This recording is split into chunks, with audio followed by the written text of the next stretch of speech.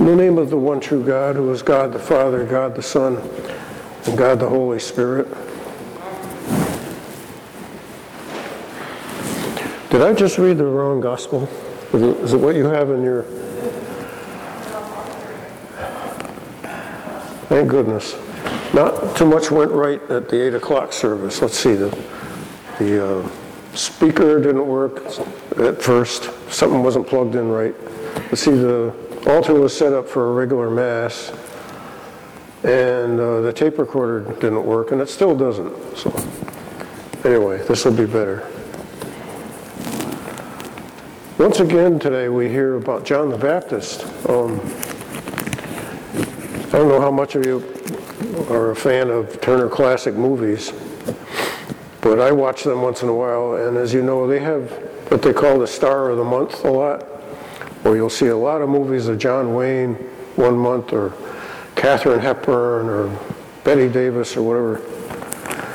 But the Star of the Month of the Bible this month has certainly been John the Baptist. We've heard him every week of Advent, and now here we are, the first Sunday of the Christmas season, and here's John the Baptist again.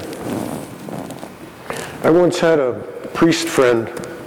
He's one that we study with our sermons every Wednesday, and he once told us, it kind of shocked me at the time, he said John the Baptist at his height was more popular than Jesus ever was.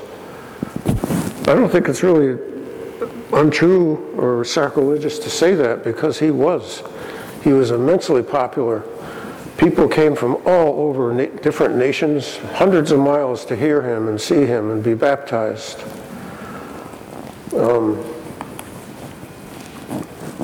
His role was always to pave the way for Christ. It was preordained in him before he was born. His father, the priest Zechariah, was told, your son will pave the way for the Messiah to come. Now, he's the first prophet to come along since Malachi, 900 years earlier. So when I was preparing this last couple of weeks, I thought, did Jesus really have to have somebody come and prepare the way? I mean, couldn't he have done that himself? And the more I thought about it, the answer is absolutely yes, he was needed. And he made things easier for Jesus. In fact, he winds up baptizing him in the Jordan River.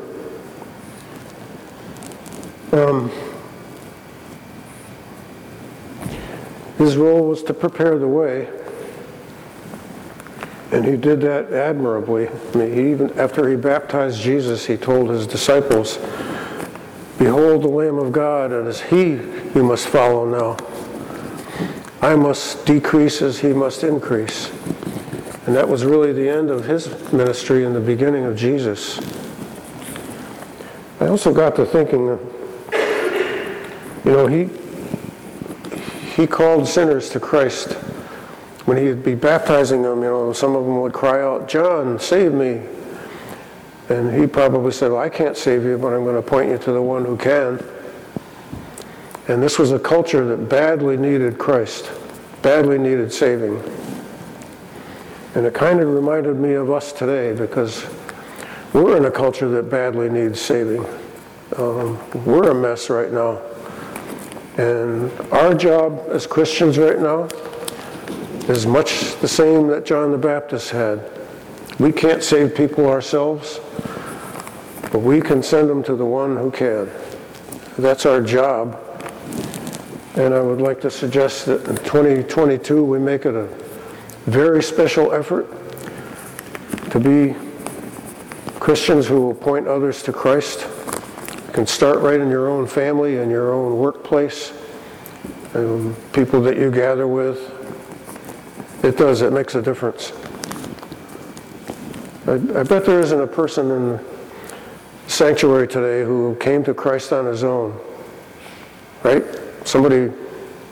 Somebody told you about him, somebody brought you to church, somebody pushed you along and said, hey, this is the way to salvation.